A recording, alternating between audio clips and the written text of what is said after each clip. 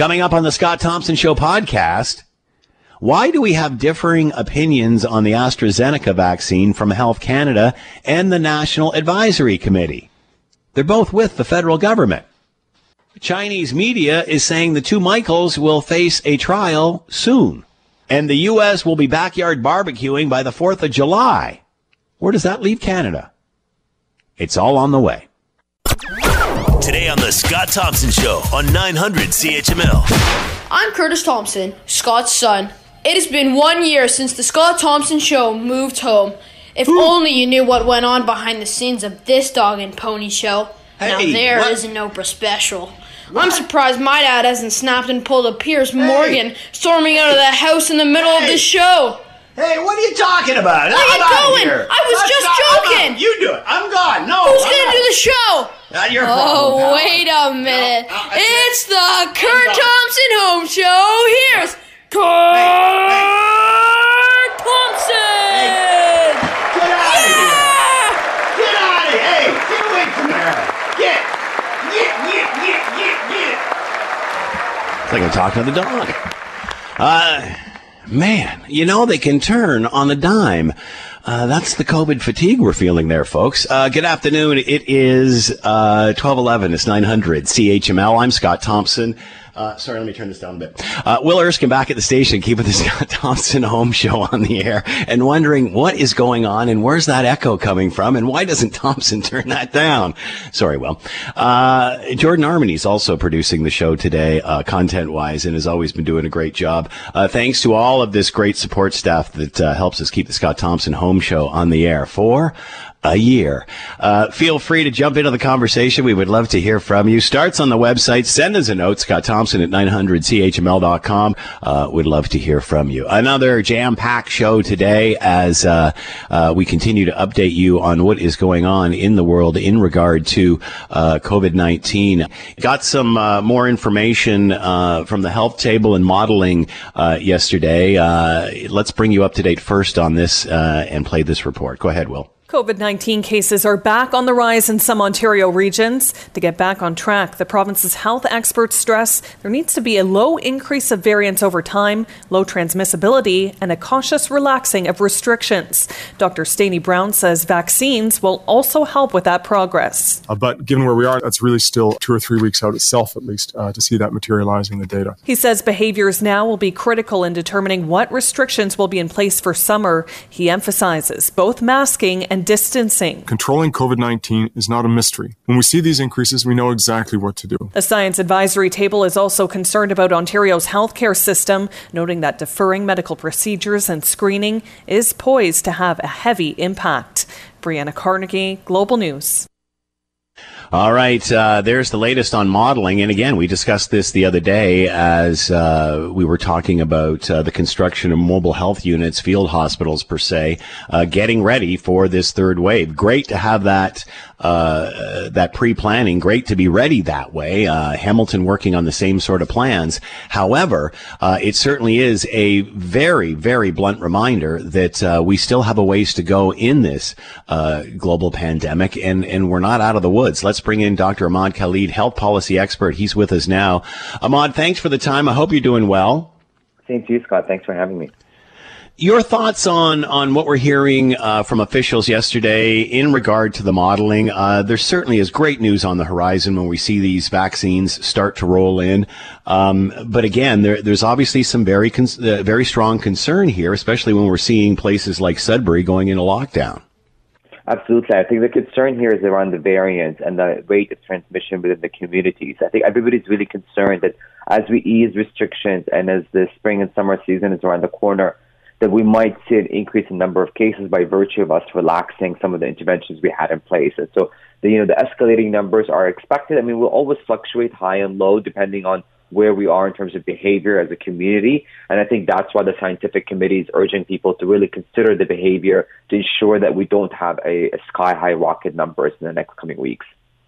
A doctor said yesterday that he felt that our sort of attempt at this, or where we are, has stalled. We've kind of flatlined on this. Obviously, we are seeing increases in the new variant and such, but he used the word stalled. What are your thoughts there? And as it does get warmer, and as we do get into the spring and summer months, naturally we're outside. How does that factor into this? My thoughts are really optimistic and positive, Scott. And the reason why I say that is that we're ramping up vaccines throughout the country. More and more people will be vaccinated in the next coming months. That will play an effect. I mean, we're going to see the effect of more people getting vaccinated within weeks' time. It's going to make us understand better how soon we can open up things. We look at the U.S., for example. They're announcing, around June, July time, they'll be able to have things back into relaxed mode. If we keep going aggressive with our vaccination plans, which are not the case right now, but will be in the near future, we should have a very positive outcome and outlook in the fall time. I mean, we are still learning more about those variants and their ability to sort of cause maybe a fourth, fifth wave. But as far as we know now, we are heading in the right direction. The vaccines is one thing, behavioral interventions is another. And when you couple both, we can have a very great outcome at the end. Again, many are concerned about this third wave. That being said, Doctor, we're in a different position now than we were in the second wave or even the first, especially in the sense that long-term care has been vaccinated now, and we certainly know how COVID-19 affected that segment of the population. With them now fully vaccinated, and now we're starting to work on the older general population, how is that going to temper or change a third wave? We know this spreads easier, and it's harder to get a handle on. That being said, we've got a large segment of the population that was really hit hard, that is, apparently or supposedly or hopefully vaccinated against all of these variants. So how does that change the discussion for a third wave? Well, I mean, our long-term care home centers are our most vulnerable population, and so protecting them was an essential priority for everybody involved. And so knowing that the majority of them have been vaccinated and are protected against this deadly virus is great news. I think what we're trying to say here, Scott, is that we don't want to say that, get out of your house and start jumping in joy yet. However, there are positive news, and I recognize a lot of people when we open the news and we hear the news, it's a lot of negativity. And my job is to help translate the complex information out there in a simple way for everybody listening to us. And the message here is that, hope is on the horizon, and it's positive hope. Vaccines will make a huge difference. We know that. That's evidence-based. That's not a theory. We know that the more we can vaccinate people, we are protecting our long-term care centers now. We're moving into age group populations. That's going to have a huge impact. Spring is around the corner. In summer, we should see things opening up again where people can go outside in parks and environments. That's huge news. However, I think the reason why public health experts specifically are cautioning people to continue practicing behavioral interventions, and by this I mean face masks, social distancing, is because we're still concerned about the variant. I believe that is where the worry is. That we still don't know a whole bunch about the variant, our vaccine response to the variant. So let's take this as a calculated measures to slowly get back things to normal. But if you speak to organizations across the country, many of them are actually looking into a fall, September time where they're going back to normal operations pre-COVID, which tells you that people are planning ahead now. We've certainly, a lot of people are confused at times as this, wondering which vaccine will be available, conflicting reports about AstraZeneca. Some are concerned about some issues that had happened in Denmark and such. Again, we have to stress those are extra precautions that they're taking and they're investigating. There's certainly nothing to suggest there's a link between, these issues that some have had and a very limited amount have had in there, in Denmark, Norway area and such, and ours apparently from a different batch. So obviously this is something that has been done as far as precaution. But even with the AstraZeneca, the confusion over whether it should be administered to 65 or not, and again, we know it's not a case of safety, it's a case of its efficacy against those people over 65 and such. But we have conflicting reports coming within the federal government, in the sense that we have the National Advisory Council suggesting one thing and then Health Canada suggesting the other. Shouldn't these two bodies be on the same page? Can you explain how that works? Sure. Well, I'll tell you one thing, though, and this is a personal opinion here, Scott. This is actually frustrating, and I need to just say it out loud. The reason why it's frustrating is because we're trying to combat vaccine hesitancy. There's a lot of people who are scared to take this vaccine. So I'm going to be very honest here. When we have two federal committees, whether it's the national committee that's in charge of vaccine or the federal government, not being aligned with their feedback, and I will explain why they're not aligned. It makes sense why they're not aligned. However, the bottom line here is that this inconsistency doesn't help the cause. And the cause here is to convince people that vaccines are safe. So I need to say that out loud because I think it's important for people who are listening to us. The reason why they're not consistent is because the committee, the vaccine committee, whose bread and butter is to actually just focus on the vaccine, is reviewing evidence on a daily basis. And so they made their recommendations before, I think, March 1st, where the evidence was a bit different. They've examined new emerging evidence around the efficacy of it in the senior group. And I really like that you emphasize that it's not about safety here. So let's make that very crystal clear to anybody listening to us. The committee, whether it's the federal committee or the one in charge of the vaccination, are not saying in any way that there are questions around its safety. What they're saying is around its efficacy in seniors above the age of 65. That will change depending on the evidence. The bottom line is that it is safe. As far as we know, as of today, March 12th, there are no links between AstraZeneca and blood clots. The evidence is still being reviewed, but as of today, the recommendation is that it's safe to use with all age groups. And the question really comes about whether it's better, higher efficacy rate in lower than 65 than above 65.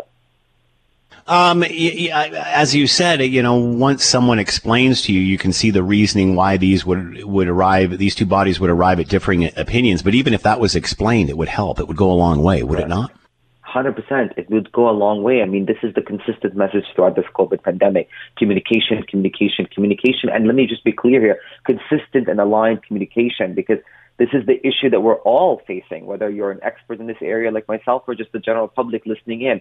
We need consistent messaging across all boards, and they need to be appropriate channels of communication so that when the message does come out, the public, it is uniform and there's no questions about, well, why is this one way and why is this another way? And then, you could argue that that is a virtue of our system that is built where provincial governments are in charge of healthcare delivery and federal is more oversight. And nonetheless, we're dealing with a pandemic, which is making people really pay close attention to all information that's coming out from all bodies of government. President Joe Biden getting pressure from the northern states to open the U.S. border. I think it was the governor of New York said earlier on in the week, a partial reopening by their Memorial Day, which is the week after our May long weekend, and then a full reopening by July 4th. The president alluded to that as well last night when he addressed those in the United States and hope for that and have people out at a backyard gathering by July 4th. When can we open those borders? Will we have to be, at this point, obviously the U.S. is ahead of us, and are hoping to be fully vaccinated by July 4th, by the end of May, they're saying. Do we have to be in the same predicament before they can open the borders?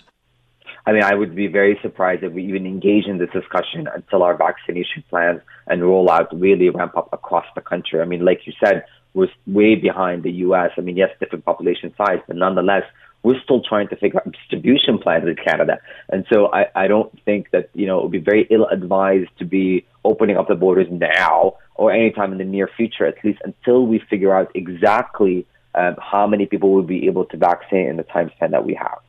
Let me ask you this, Doctor, and this is just speculation on my part. If President Biden's saying that he wants to have the majority or anybody who wants a vaccine vaccinated by the end of May, say July 4, that means they'll have completed their task. They have said they will send it out once they have vaccinated everybody. Could we see vaccination arriving in Canada from the United States come summer, because they are done and there's pressure on Biden to open up this border in order to appease those northern states, obviously trade, tourism and such.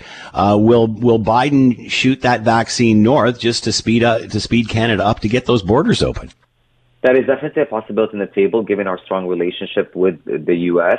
and given our Prime Minister's specific strong relationship with Joe Biden. However, there is a lot of pressure on the U.S. right now because the reports are coming out that they're actually sitting on millions of doses that they might not be necessarily using because of expiry date, that for them to share it across the world. So it won't be just a competition with Canada. There will be a competition with their allies and other countries around the world that are actually looking to get that vaccine. So, that will come a time when it's actually putting pressure on us Canadians to really ramp up our distribution centers. I mean, we have to remember that the U.S. is doing 24-hour centers. They are getting really creative with how they're distributing it. People are getting vaccine at 2 a.m. in the morning. And I'm not sure that we're doing that. I'm not sure we're offering. Well, no, but from what I hear, we don't have the supply at this point to do it. We were talking to the head official in Hamilton about this. They've got plans to open up First Ontario Centre, but until they get mass amounts of vaccine to hold mass clinics, they can't open those places up. Is that what it's going to take to make a substantial difference here, Doctor? Yes, supply will make a substantial difference. The more vaccines we have available, the faster we're able to distribute them out. And the call here is for public health agencies to really get those plans in place. I mean, pharmacies now are trying to take a waiting list. That's great. Let's continue doing that. Let's really figure out exactly when we have that supply, what we're doing. So we're not waiting once we get the supply to figure it out. And I know for a fact that public health agencies are actively working and, ironing out those kinks and figuring out what is the best way to distribute those. Dr. Ahmad Khalid is with us, health policy expert. Doctor, as always, thank you so much for the time. Much appreciated. Have a great weekend. Be well. Same to you, Scott. Thanks for having me. All right. There's a couple of things. Speaking about the Fridays and not knowing what day it is, seriously, I did not realize that this weekend was daylight savings time. And I said the same thing to Will until it was mentioned on the news that it's daylight savings time. Normally, we would always know, oh, yeah, this weekend the clocks spring forward, fall back, yeah, whatever. But so distracted by COVID and so distracted about our displaced lives or whatever they are, that I totally forgot that this Sunday at 2 a.m., spring forward, the clocks go forward 1 hour. No. Yes, spring forward, fall back. So it's bad enough I pointed out, and then I just confuse you even more. Anyway, so speaking of all of this, it is a year since the Scott Thompson Show became the Scott Thompson Home Show, and Will has dug up a clip. This is, I believe, what we were talking about. This is a tee-up from 1 year ago today, and what the show is about. Go ahead, Will. My goodness, lots of stuff going on. Just throwing off the top of my head that has happened just in a little while. The Prime Minister and his wife are in self-isolation. The Juno Awards have been canceled, and there are now 3 cases of coronavirus in Hamilton. The NBA has shut their season down. And I'm sure by the time we're out of here at 3 o'clock, there'll be something else very similar to report. We're going to talk about all of this coming up moments from now. Also, again, touch on. Oh, man, don't do that again, Will. Scared the bejeebers right out of me. 3 cases in Hamilton a year ago today. Isn't that fascinating? I sound a little hoarse there. I think it sounds like I literally got out of bed. Anyway, it's amazing that it has been 1 year since we started all of this and what we were talking about then. The great news is at this point we're talking about vaccination and a light at the end of the tunnel come summertime. So fascinating that, and I'm really reluctant to call it an anniversary, coronaversary, some have used. I guess it's a benchmark. It was a national day of observance yesterday. And really, I think that's the only way you can look at it because you have to think about what we've lost and the tragedy of all of this. Then on the other hand, you have to admire how much the world has come together as science has worked together to get to where we are and delivering a effective vaccine in record time and getting it approved in record time. And now, distribution into the arms of the world, really. So I know as you sit there and you think, oh my goodness, it's a year. Oh my. Another way to look at it is Yes, it's a year, but look at what we have learned and look at how far we have come. So that is good news. And another example of how far we have come, we are talking about distribution of vaccine and getting it into you via your local pharmacy, which of course have been handling the flu shots for a bazillion years and certainly have all of this under control. Let's bring in Justin Bates, CEO of the Ontario Pharmacists Association, and is with us now. Justin, thanks for the time. Hope you're doing well. I'm well. Thanks for having me on your program. It's fascinating. I've been watching some news reports on TV, and they're obviously covering the story of this pilot project and getting stuff out into Ontario pharmacies and such. And it's interesting when you see the head pharmacist or the owner of the store behind their mask, you can tell they're smiling. There certainly is a very celebratory feeling in the Pharmacy Association, I'm guessing, today. Well, it's a very emotional time for everyone, including frontline healthcare providers and pharmacy professionals. To see those first boxes arrive of the AstraZeneca dose really is the light at the end of the tunnel to get us out of this pandemic. And we've been waiting for this moment, and it's a significant milestone. We certainly are ready to get these shots in arms and work through the initial pilot to get to a place where we can have all pharmacies and general population coming in to get their vaccination. Now, this obviously stems from the AstraZeneca shipment that came in a while ago and obviously has to be used up. I believe it's by the beginning of April and such. So explain a little bit to people how this works within pharmacy, because it's obviously a limited amount at this point with this particular shipment of AstraZeneca. So explain the logistics, how this is working with this specific dose. Yeah, as you mentioned, this whole thing is being driven by the number of doses that are coming in and that expiration date of April 2nd. So that's what, how we went about selecting the number of pharmacies at 325. Each pharmacy that's participating in this initial launch in the 3 regions will receive 1 box of 500 doses. And they're going through that with the bookings to make sure that between now and the end of March, we get through all of that. And then we're very hopeful that we'll have more supply coming in so we can continue to leverage those pharmacies and then expand on the regions as well as the number of pharmacies participating in the program. But this is going to be a significant effort to ensure that we manage that high demand at the same time that we make sure all of those shots get in arms. What is the objective of this pilot? Because again, this is a limited shipment that's come in, and they've decided and designated this for those 60 to 64 range. What do you hope to learn through this? What are the benefits of running this pilot? Yeah, it's. I would almost characterize it more as a limited launch because of the supply. Since we are vaccination experts, we have the experience, the infrastructure, resources and technology to roll this out and mobilize very quickly. There are some differences between this vaccine and the flu program.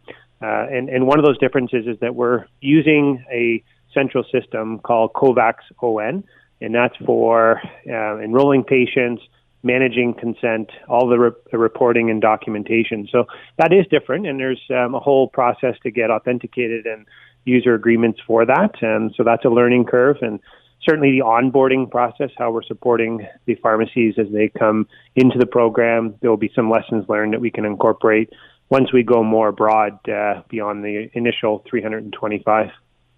Obviously, Justin, we know the issues around storage with the Pfizer and the Moderna vaccines. Obviously, the Johnson & Johnson, which I believe has been approved, but we're waiting delivery on that, and the AstraZeneca, storage is not an issue. It's more of a traditional refrigeration for those. So can we expect those vaccines to remain in pharmacies, or will we see pharmacies getting a Pfizer or Moderna vaccine?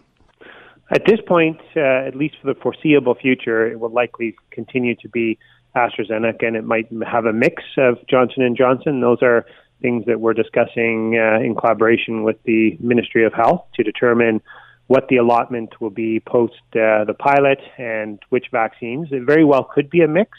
Pharmacies have the ability to certainly manage the more sophisticated requirements that come with the Pfizer and the Moderna vaccine. In fact, in Alberta, the pharmacies are doing the Pfizer vaccine. So there is more complexity with that, and we would prepare accordingly. But certainly the AstraZeneca and the J&J vaccine are very similar to the flu vaccine in that they can be stored at regular fridge temperatures, and they have a much longer shelf life.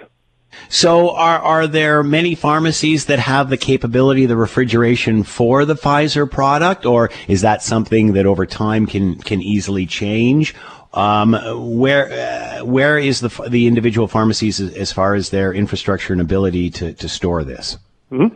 Yeah, a small percent have those special deep freezers, and others, now that the requirements have been revised, they have freezers that can get down to minus 20, as opposed to the original ones, which were, right. I think, below minus 80 degrees Celsius. The other thing with the Pfizer vaccine is that once it's thawed, it can be stored for up to 5 days in a fridge at 2 to 8 degrees. So there is that mechanism. And what that would mean is you would need to have just-in-time delivery, which pharmacy distributors have, and you would need to book the appointments and manage that inventory slightly different.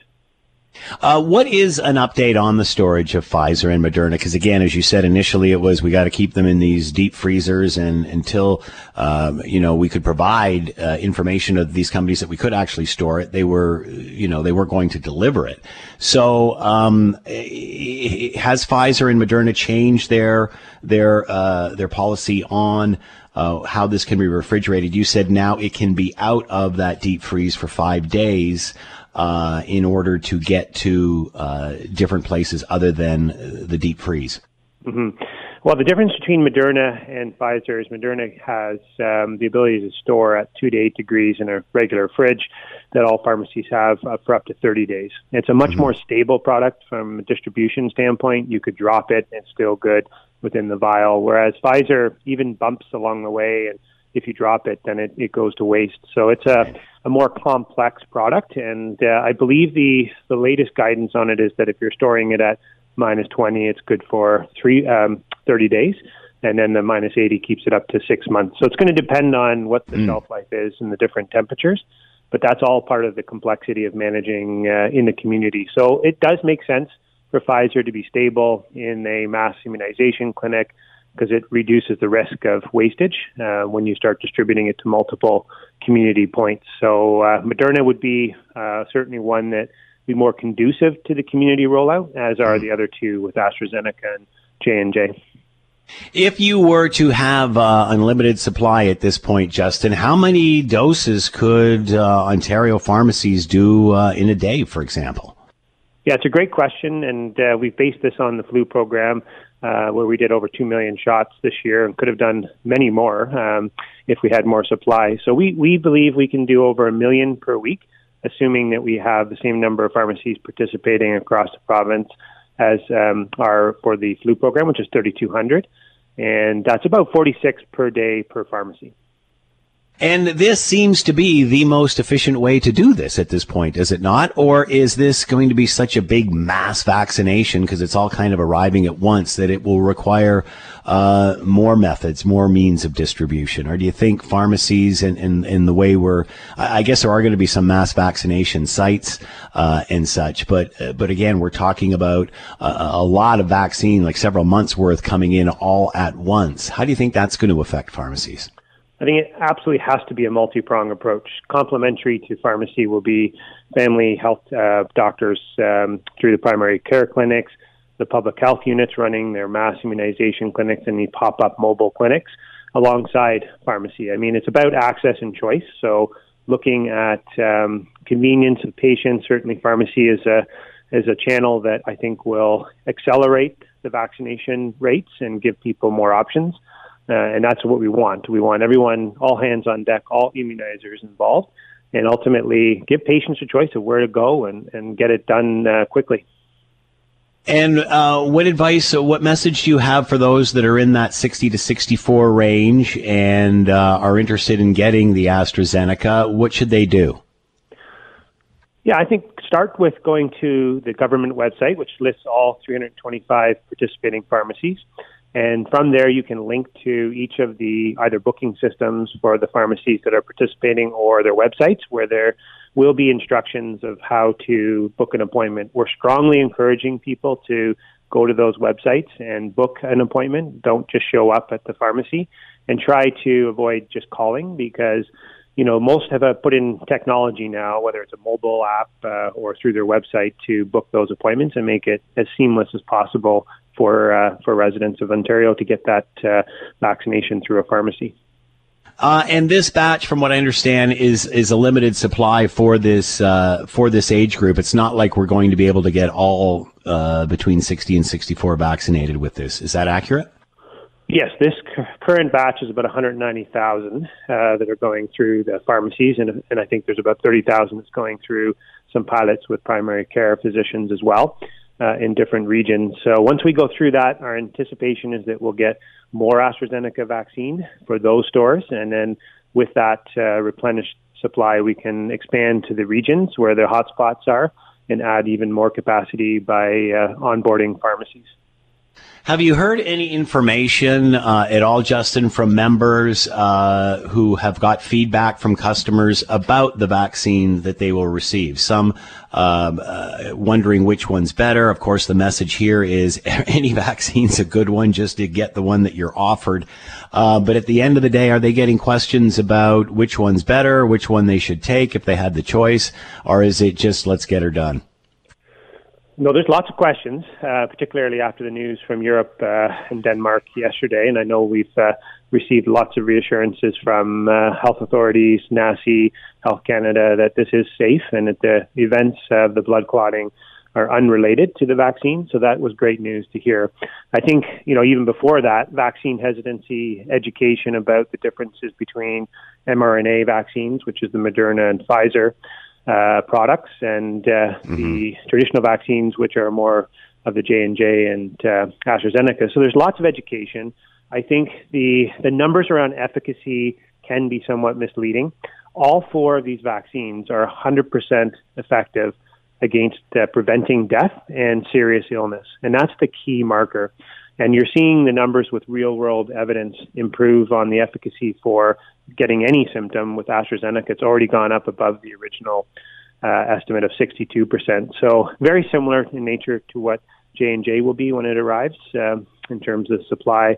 They're all safe and effective. And you're right, the key is to get it and get it when you can.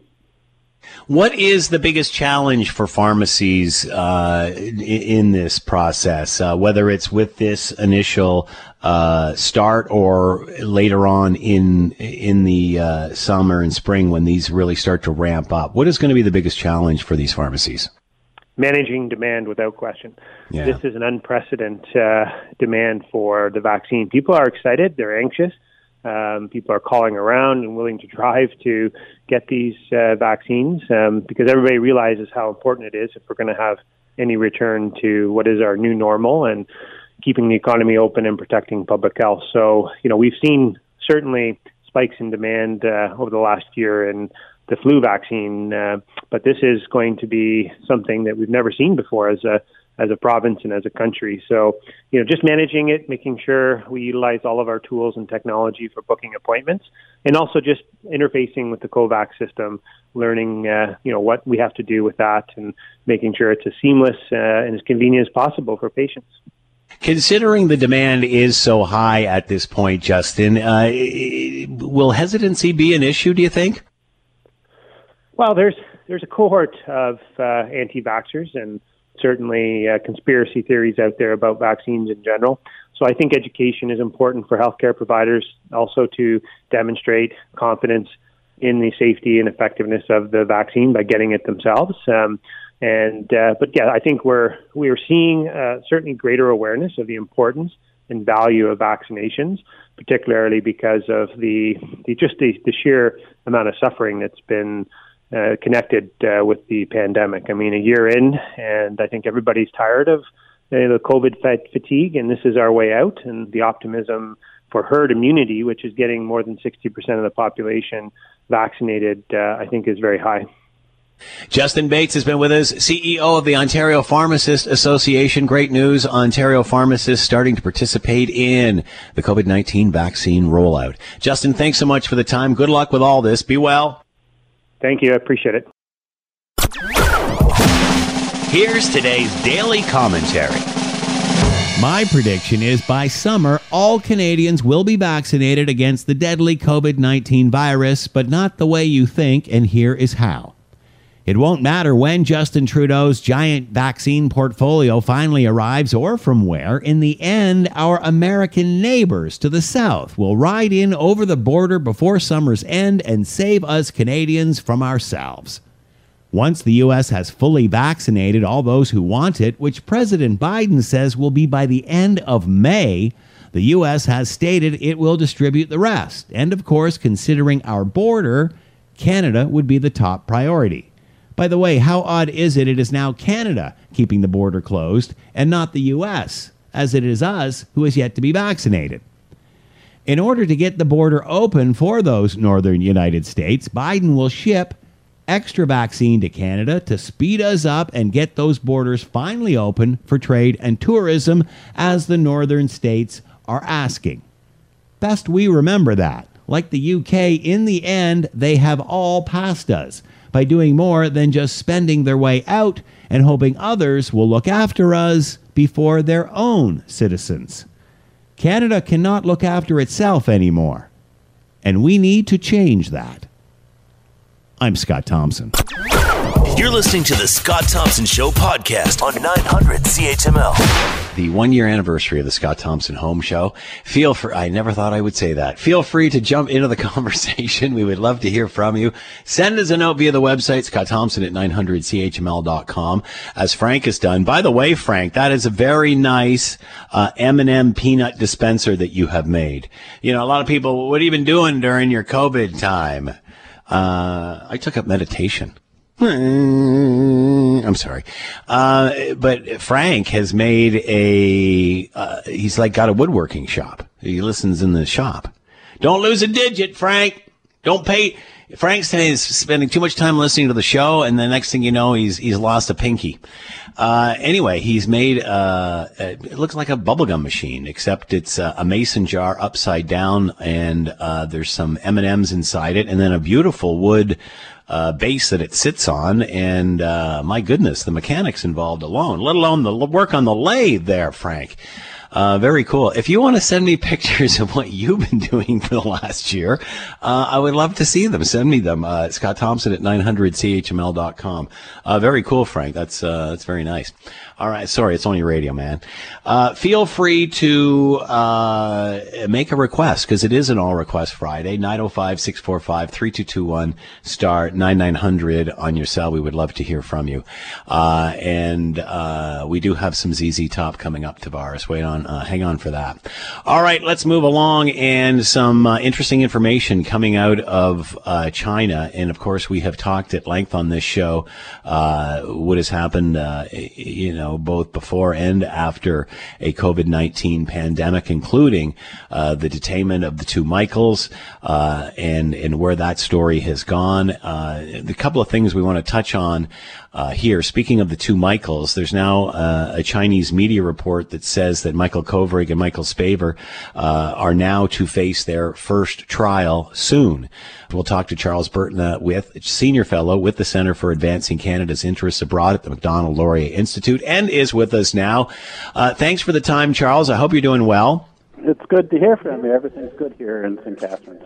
Yeah, you bet you had a great couple of days down there. Nice and warm. Not a cloud in the sky, grass greening up, birds flying around, could be spring. Very nice. Anyway, let's start with the two Michaels, because obviously it's well over 800 days now that they have been detained without any sort of trial whatsoever. Now we're seeing media reports coming out of China that they are soon to face trial. What can you tell us about this? Been in prison for 825 days, I believe. And we haven't heard exactly what the basis for the charges are, because, there isn't any basis. Now they're saying that Michael Kovrig was a spy master running Michael Spavor, and they will now have a trial. Based on past experience, the trial will take like half a day, and it will not be open to us to assess, because they'll say, this is national security and therefore it's secret, and then there'll be a long period of delay until they hand down the sentence. I think it's possible that once they've gone through this, show trial, or not really a show trial, there won't be any show, but a fake judicial procedure, and determine that they're guilty, that they might then release them. That's what happened with Kevin Garrett. He had the trial, and then 3 days later he was on a plane back to Canada. And then there's also the context that the Americans and the Chinese are meeting up in Anchorage in a couple of days in Alaska to discuss, how to sort out their relations, and this could be part of that. So, we just don't know. I sure hope they're home soon. So you honestly think, Charles, that this could, it sounds like it's grave news, but this could be good news. Why would they do this now? Why would they have a trial just to release them? Well, it's a face question. They don't want to release them, leaving it unambiguous. They want to say, we had a legitimate judicial process and they're guilty of sin. But, being compassionate and everything, we're going to let them go. Of course, that would be in the context of China extracting something from the Canadians or the Americans. Unlikely that we'll be releasing Meng Wanzhou. And I think the Chinese have figured out that it doesn't matter what they do to Kovrigan's favor, we're not going to give in to that pressure and release her arbitrarily. And also it causes major problems in the relationship as Canada does more and more things like parliamentary resolutions condemning China's genocide, rallying nations of the world to joint statements condemning arbitrary detention. Possibly we would improve our relationship with Taiwan. There are a lot of things, there are a lot of negative aspects to the deteriorating relationship that the Chinese may be making a pragmatic calculation and deciding it's just not worth holding these guys anymore. So that would be the reasoning for a trial now after all of this time? Yeah, eventually they have to have a trial.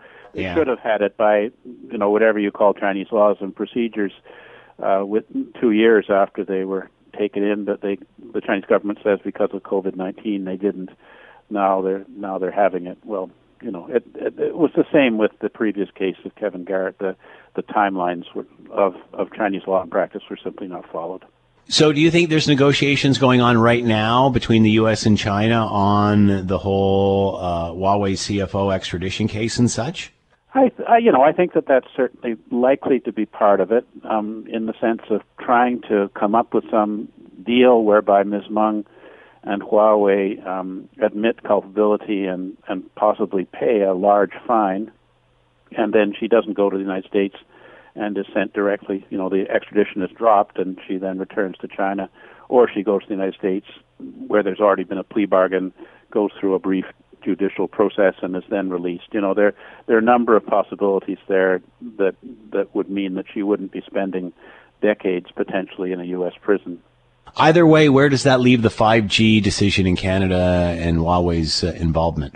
A complete mystery as to why we don't do the right thing and ban the 5G. I'm concerned that if we get a majority government in the next election, that the government will cave into Chinese pressure and put in the 5G. Clearly, it's a very bad idea in terms of maintaining Canadian security of our data and security of our infrastructure that would more and more be using the 5G technology in the years ahead. So why the government keeps deferring this decision is hard to say. And when the security agencies were asked in the Commons Special Committee on Canada-China Relations last night as to have you finished your assessment? Is Huawei okay or not? You could see that they were in a very awkward position and refused to answer. Let's say the two Michaels do get released. Hopefully they do very soon, and they are returned back to Canada. What will they say about this experience, do you think? Well, I hope that they will do the same thing as Kevin Garrett did, write a book. Basically we know pretty much how it is in the prison, because the one that Kevin Garrett and Julia Garrett were held in is the same one that Michael Spavor is in now. And I think that probably Michael Kovrig is, a person who has a lot of political influence and connections, and that he could really, make it clear to people the genuine nature of that regime and the hell that they put him through for no reason. So, the Chinese releasing him, of course, will not be good for them. They will attempt to intimidate them in prison not to speak out, make them commit that they won't talk about their experience. But I don't. How would they do that? Oh, they did it with Garrett too. They simply menace them when they're in a weakened condition under sleep deprivation and hours of interrogation, threatening negative consequences if they tell the truth.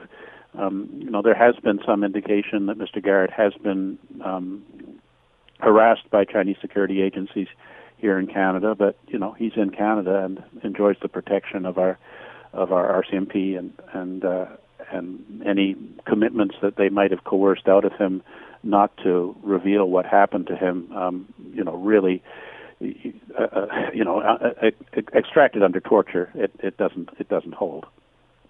As you mentioned, this was not going to end well for the perception of China once the two of these two gentlemen get back to Canada and start telling their story, and it's horrifying Canadians. Yeah, and I mean, what Canadian would want to go to China, whether it's for the Olympics or business or tourism, when this kind of thing hangs over them? Just completely arbitrary detention because you're a Canadian in the wrong place at the wrong time. It's devastating for China's international image and for trade and normal people-to-people interaction. Is there any sort of update on the Olympics? Where is that now? Well, the Commons voted 266-0 not only to condemn the genocide, but to urge that the Olympic Committee move the Olympics if the genocide is still continuing. So, our government has made a clear indication of this. But the question is, the Trudeau cabinet abstained on the whole thing, suggesting that while Parliament may have said that we don't think we should have the Olympics there, the Trudeau cabinet doesn't agree. That's a very odd stance to take, isn't it, Charles? Considering, as you mentioned, and time has proven, they don't care, if the Prime Minister abstained for personal reasons or not. It's the judgment of Canada's Parliament. So, what's the significance of all of that? Why bother?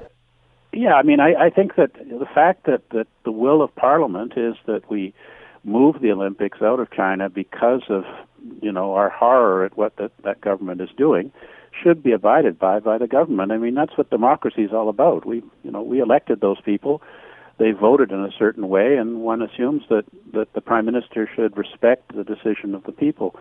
And just practically speaking, if the Olympics stay in Beijing, an enormous number of countries of the world will be boycotting. I mean, what sort of hockey world championship you're going to have if the Czechs, the Swedes, the Americans, and the Canadians and the Finns are all boycotting? So it would make more sense to move the Olympics elsewhere and have different games held in different countries that have the facilities so that it can proceed.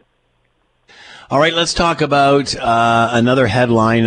It's on globalnews.ca. China ended vaccine partnership due to politics, Canadian researcher says. We had talked about this before. Maybe you can remind everybody what this CanSino deal was all about and what happened. Well, the Canadian National Research Council established a relationship with a Chinese military firm called CanSino Bio. And we have a technology, the HEK293-SF-3F6 cell line, which is critical in development of vaccines. It was used in Ebola. So we came up with a deal with this Chinese military agency to transfer this technology to the Chinese, who would then use it to develop a vaccine, and then the vaccine would come to Canada for initial trials. And in the meantime, the Canadian government allocated $44 million to upgrade NRC facilities in Montreal to allow them to manufacture this vaccine if it proved to be effective against COVID-19. So everything was going along fine, and the Chinese were supposed to send the initial vials of serum for the testing in Canada in May. And it kept not coming, and the Chinese kept saying to the Canadians, "Oh, don't worry, there's some more forms that have to be filled out. It's a technical thing."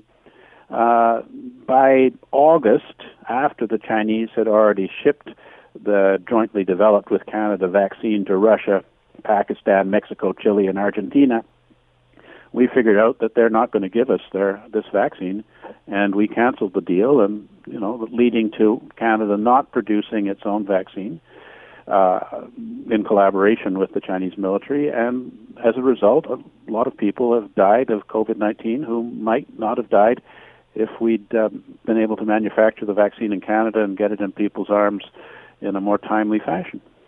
So, and now this researcher says there is proof of that is exactly what happened. Yeah, I mean, they were just, the Chinese government just refused to allow the stuff to leave the country. Eventually, CanSino took the vaccine, which was sitting in the airport waiting to be shipped to Canada after 3 months, and took it back to their labs and transferred it to other countries. So, this is really a serious issue in terms of Canada-China relations, because due to Chinese government dissembling an attempt to politically pressure us on Meng Wanzhou, God knows how many of our elderly have died of COVID-19 that might otherwise have got a vaccine and been immune to it. That being said, what do we know about this Chinese vaccine? Is it worth it? Well, that's the thing. They're suggesting that it probably got effectiveness similar to the AstraZeneca, but no surprise, the Chinese are not being forthcoming with the results of the studies, but they are shipping it out. So, when did we ever think that collaborating with the Chinese military and putting all of our eggs into collaboration with the Chinese military basket for producing vaccine to save Canadians from the pandemic was a good idea? I mean, no one had asked me about it, but I would not have said this was the best way to go. It seems we keep moving farther and farther to the left. Is that accurate? I think that there is a lot of Chinese influence in Canada among our political and corporate elite, and that explains things like collaboration with the Chinese military, CanSino Biologics, and our unwillingness to call a spade with regard to Huawei 5G. We more or less seem to be prepared to collaborate with what the Chinese Communist regime wants, and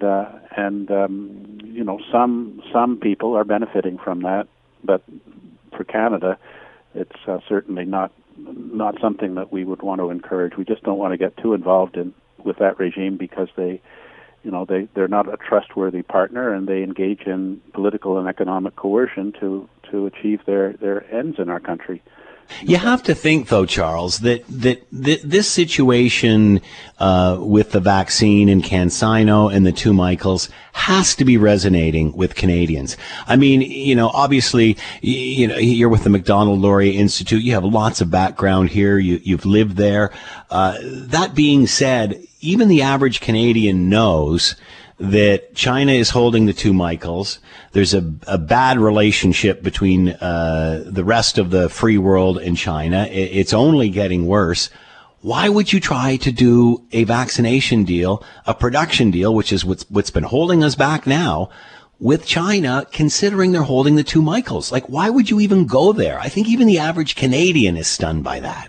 The average Canadian is able to see things pretty clearly. The Chinese say, well, we should seek our common points and set aside differences, but that only rocks one way. So but over and above all of that, Charles, he's the hostages.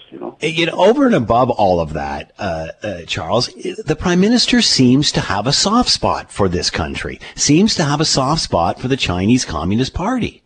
Am I stepping out of line by saying that? Well, I mean, what other explanation is there? And then you get people like Patty Hajdu, who criticize reporters for suggesting that the Chinese were not forthcoming about the sources of the pandemic. And I think that that's really because she's in the cabinet. She wants to have a career in government, and she knows that that's what the Prime Minister wants her to say.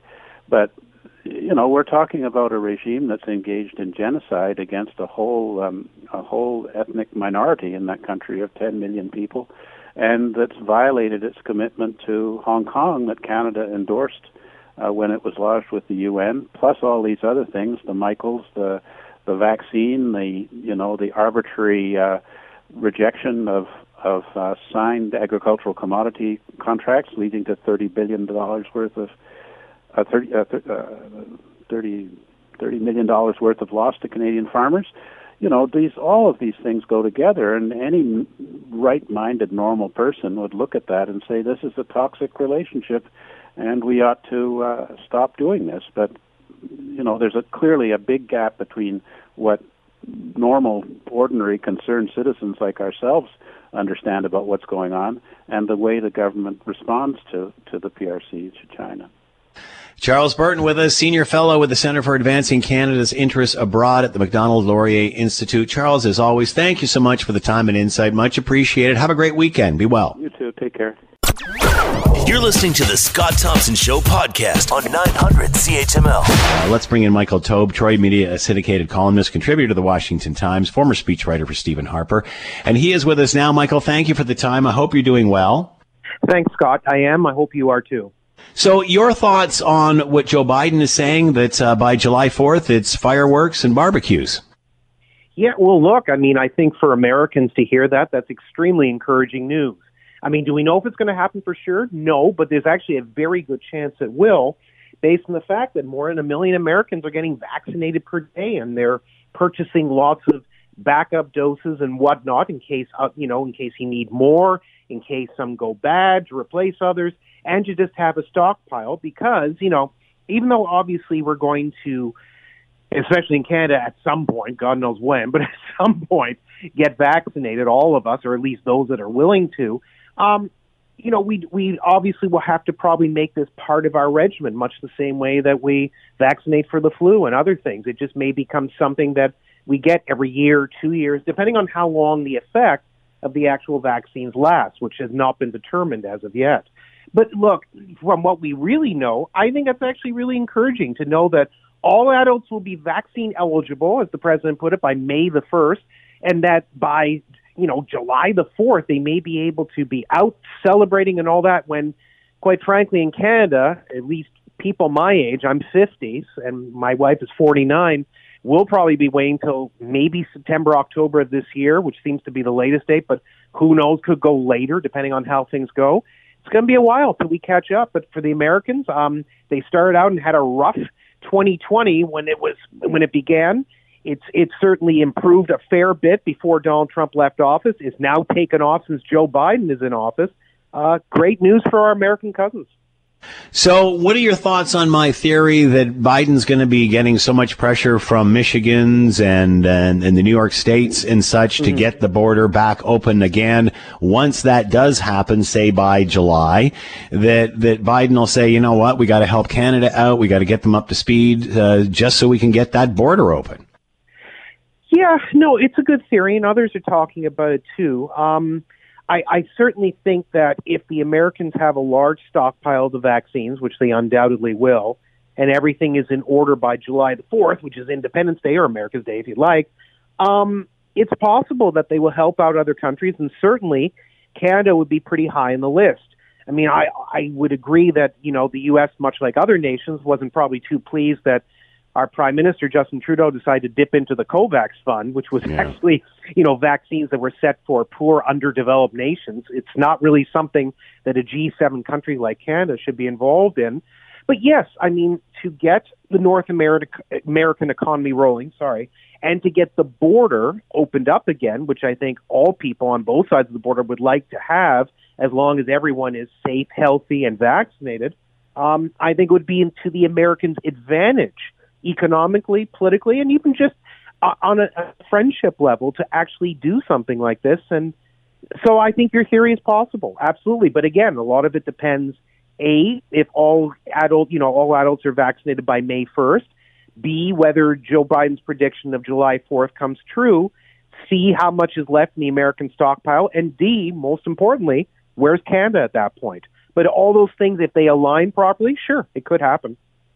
It's fascinating that it seems that this is going to be the province's fault when this is all over. Obviously, when this was all developed, the provinces created a distribution system thinking there was going to be a constant supply.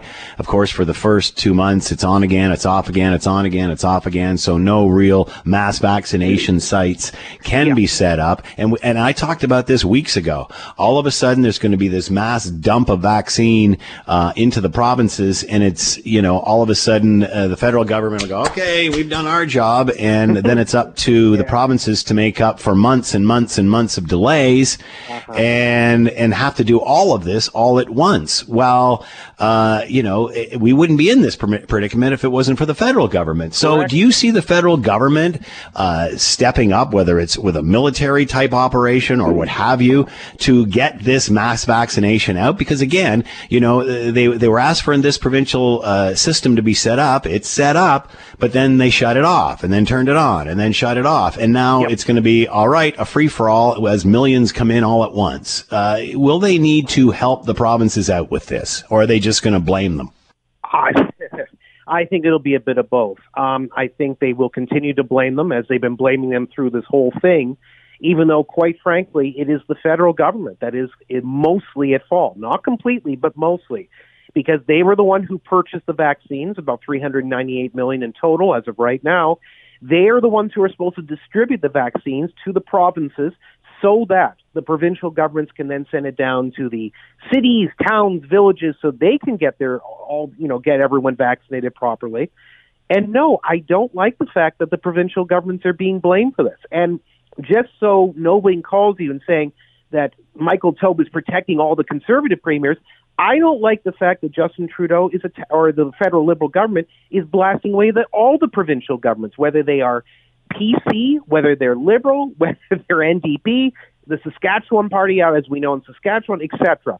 It's not right. It's not fair, because the provincial governments, yes, they're not perfect. They've made mistakes, but this is really not their mess. But in the second part to your question, I would certainly hope that the federal government would help out to some degree, especially if millions upon millions of doses of vaccines, whether they're from Pfizer, Moderna, AstraZeneca, Johnson & Johnson, or whomever, I would hope that they would bring out people, whether it's military style or whatnot, so that we can get this done more quickly. And if they do something like that, instead of just blaming the provinces, which I think the Prime Minister and his cabinet have a lot of talent at, but they don't seem to have very much talent in terms of handling this crisis well, because we shouldn't be in this mess to begin with. I would think that would be the right thing to do. Now, some people would say, well, would that be tied to an early federal election call or whatnot? That part I can't obviously answer. My guess is there's not going to be an early election in this country, but certainly by the end of this year or closer to it, it's very likely. Minority governments only last basically historically between 12 to 18 months in our country's history, so we're kind of getting to that point anyway. But I would think it would be the right thing to do to make up for all the mistakes and all the missteps that they did earlier. So I could see it happening. How can anyone expect the provinces to all of a sudden very quickly deliver months and months and months of delayed vaccination immediately? I mean, how can anybody in their right mind think that is right? Clearly, I can tell you right now, the provinces are going to have difficulty because, again, that wasn't the plan. The plan was get this stuff up and running by January. We'll slowly start to get it in. We'll slowly start to ramp up. And instead, I mean, we were talking to the head of Hamilton's health table here, and they've got First Ontario Centre ready to put into a mass ejection site. And citizens are saying, well, why don't you open it up? Because there's nothing to put in it.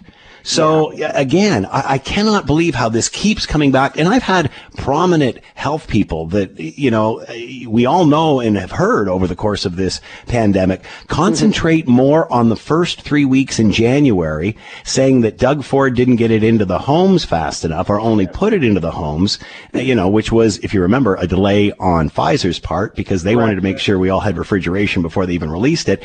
And going back to that as opposed to the problem at hand. And these are prominent academics, and that's what they're focused on.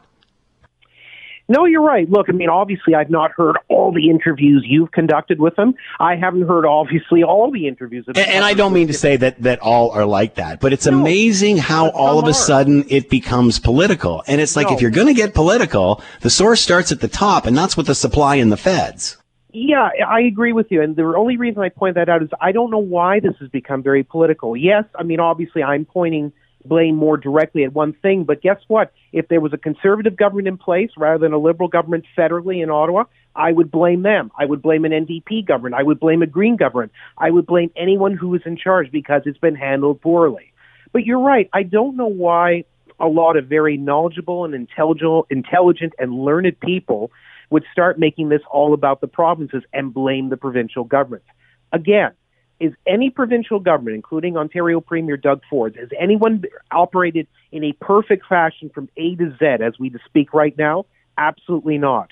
But to assume, as you said, that anyone in their right mind, which is a nice way of saying it, it sounds like something I would say too, would actually do something like this and assume that the provincial governments could get everything ready after weeks, well, not only just weeks, to be honest, months of delay, and assume they would run properly, almost literally at the very start, from officially enrolling in the website to the actual vaccination distribution itself. It is implausible that it will run perfectly. There will be problems with people registering at the very beginning.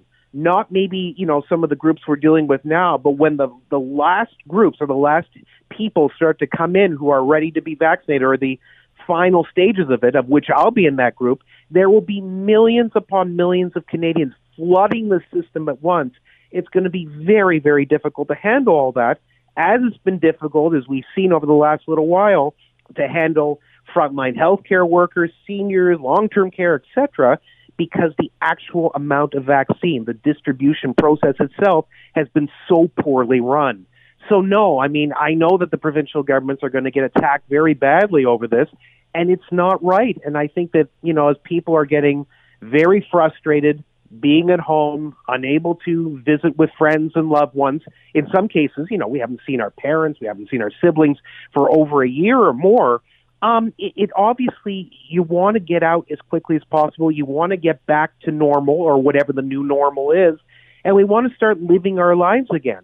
But again, you have to blame the source, and to blame the provincial governments is very, very easy. But as you correctly said, I've said it and others have said it, if the vaccine doses aren't there to begin with, there's no one to distribute to. We don't have enough.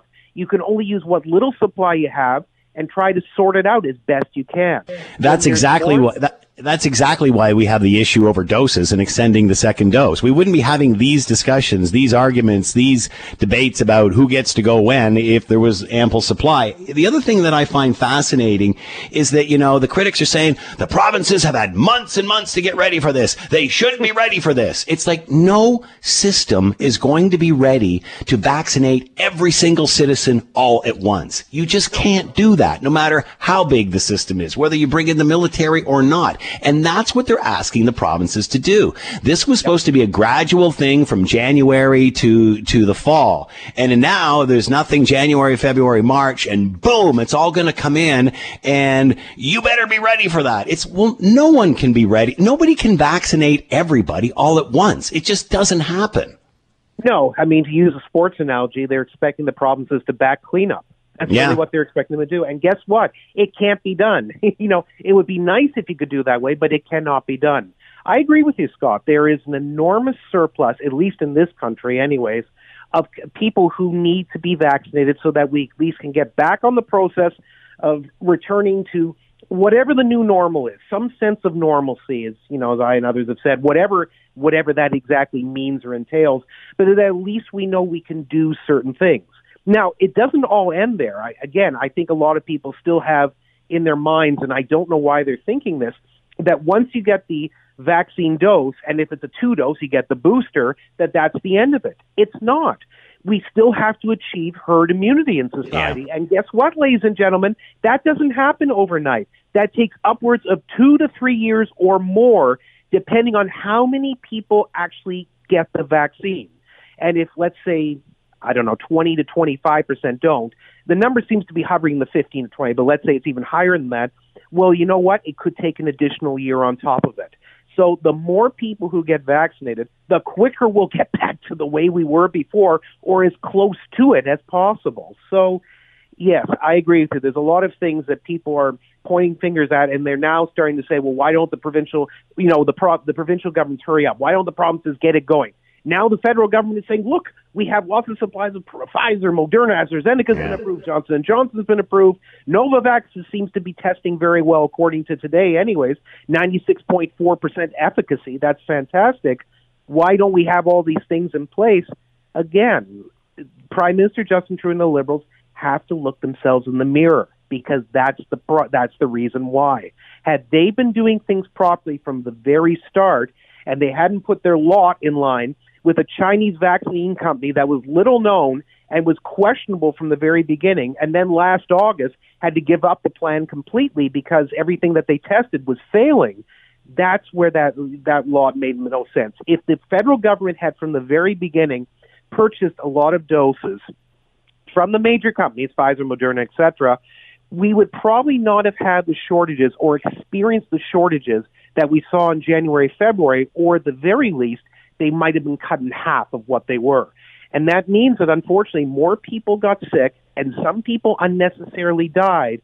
And the fact that there are liberal talking heads, Scott, who come out and say that, well, now everything's under control. When people go to the voting booth the next time, just remember, January and February were 2 months where we may have known people who got sick and known people who died, and it could have been avoided. That's the big thing. All right, Michael, we're hearing news today out of China through the media in China that the two Michaels are close to a trial. Your thoughts? Want to weigh in on that? Yeah, it's interesting. First, I had heard last year, I don't know if you did too, that they had already had a trial. I was very puzzled by this. I had heard that they had a trial, they were found guilty, they were put in. Then we read reports that, oh no, there was no trial, it was deliberations. Okay, then how are we now back to the point of discussing a trial again? Unfortunately, I think the problem has been for the last, it's getting close to 2.5 years now. We have just heard conflicting reports about the two Michaels. We know that they're in the Chinese death camps. We know that they've been there each for quite a long period of time. We know that there have been attempts to get them out, and they failed. We know that people, including, former Liberal advisors like Eddie Goldenberg, John Manley, who was an MP and a cabinet minister, etc., saying that we should do, person-for-person trade with prisoners and various other things to get them out. I have to say on this one, Prime Minister Justin Trudeau has actually stood his ground and handled it properly, which is that, there are no deals, no trade arrangements, no prisoner swaps. We have to do this properly. So good for him. That's the right way to handle it. There's a few things I credit him on, but that's one of them. It's not, it's interesting to hear that a trial may be forthcoming, but unfortunately, we know what typically happens during these trials. And, you just have to look at the history of China, and we don't have enough time to go through it, but generally speaking, those trials, especially of Westerners, tend to not work in their favor, which means that they will be sentenced to something, which will mean it'll be even harder for Canadian diplomats and people who work privately to try to get them out. It's actually easier now before a trial is held than it is after the trial is done. Nevertheless, the important thing is still that the Canadian government can't just sit around, twiddle their thumbs, or wait for the Americans to help them, although President Joe Biden has paid lip service to this issue and says that he will help. I hope he does. We'll see. Whatever the case may be, the federal government has to continue on and keep saying that the two Michaels have to come home and not make deals with Huawei Technologies, to fund university programs, and not deal with China in a positive manner because they've treated us in a very negative fashion, not just for days, weeks, months, but for years. The two Michaels have to come home, by hook or by crook, however it has to be done. But the reality is that if a trial is about to happen, now is really the time for Canada to push very hard for their release or something, because now at least it means, if nothing else, they're getting closer to the point where the Chinese government will want to make a decision about them, and that means the time is running a bit short. When they get home, what do you think they're going to report? I don't know. Think of how that's going to change the perception of China in Canada. Yeah, no, you're absolutely right. That's a very good question. It's hard to say because, I mean, I'm thinking historically people who have been returned from prisoner swaps in China, North Korea, the old Soviet Union, some of them were very forthcoming about their experiences, as you know, Scott, but others, they kept it very quiet or close to their hip, and they just didn't discuss it very much. They just talked more about the fact that they were just happy to be home. You know, are we looking at another issue, say, of a William Sampson, who was held against his will for years, and when he came home, you know, from the Middle East, he just went wild on what had actually happened to him, frustration and whatnot, and it was understandable because he had been held against his will for so long. But then you look at people who have been in North Korea and China come home, they praise very people, including Donald Trump, as you may remember, about a year and a half ago. But when it comes down to the nitty-gritty, discussing exactly what happened, they will talk about it in pieces, but not much more. However, you would wonder in this case, because the two Michaels have experienced so much fear, concern, frustration, various emotions that they've been feeling, you almost wonder if they would come out once they're back on Canadian soil and tell all. I hope they do, because it will, at least if nothing else, show people what's been either discussed, talked about, written about the horrors in those Chinese death camps. I mean, I have one book somewhere in my library on that, and it's awful when you go through it, the things that they experience, from torture, starvation. I mean, it's awful. It's not even stuff even worse than Times talking on the radio, TV, or in print. But I hope they do, because you're absolutely right, Scott. We need to have a different perception of China in this world, or at least in this country. So I think they can actually do a lot of good by speaking out. But again, it's ultimately their choice. Michael Taube, Troy Media syndicated columnist, contributor to the Washington Times, former speechwriter for Stephen Harper. Michael, as always, thank you so much for your time. Be well. Have a great weekend. You too. Take good care. The Scott Thompson Show, weekdays from noon to 3 on 900 CHML. This is the Scott Thompson Podcast, available on Apple Podcast and Google Podcast, or wherever you get yours. And don't forget to subscribe, rate, and review so you don't miss a thing. I'm Scott Thompson, and thanks for listening.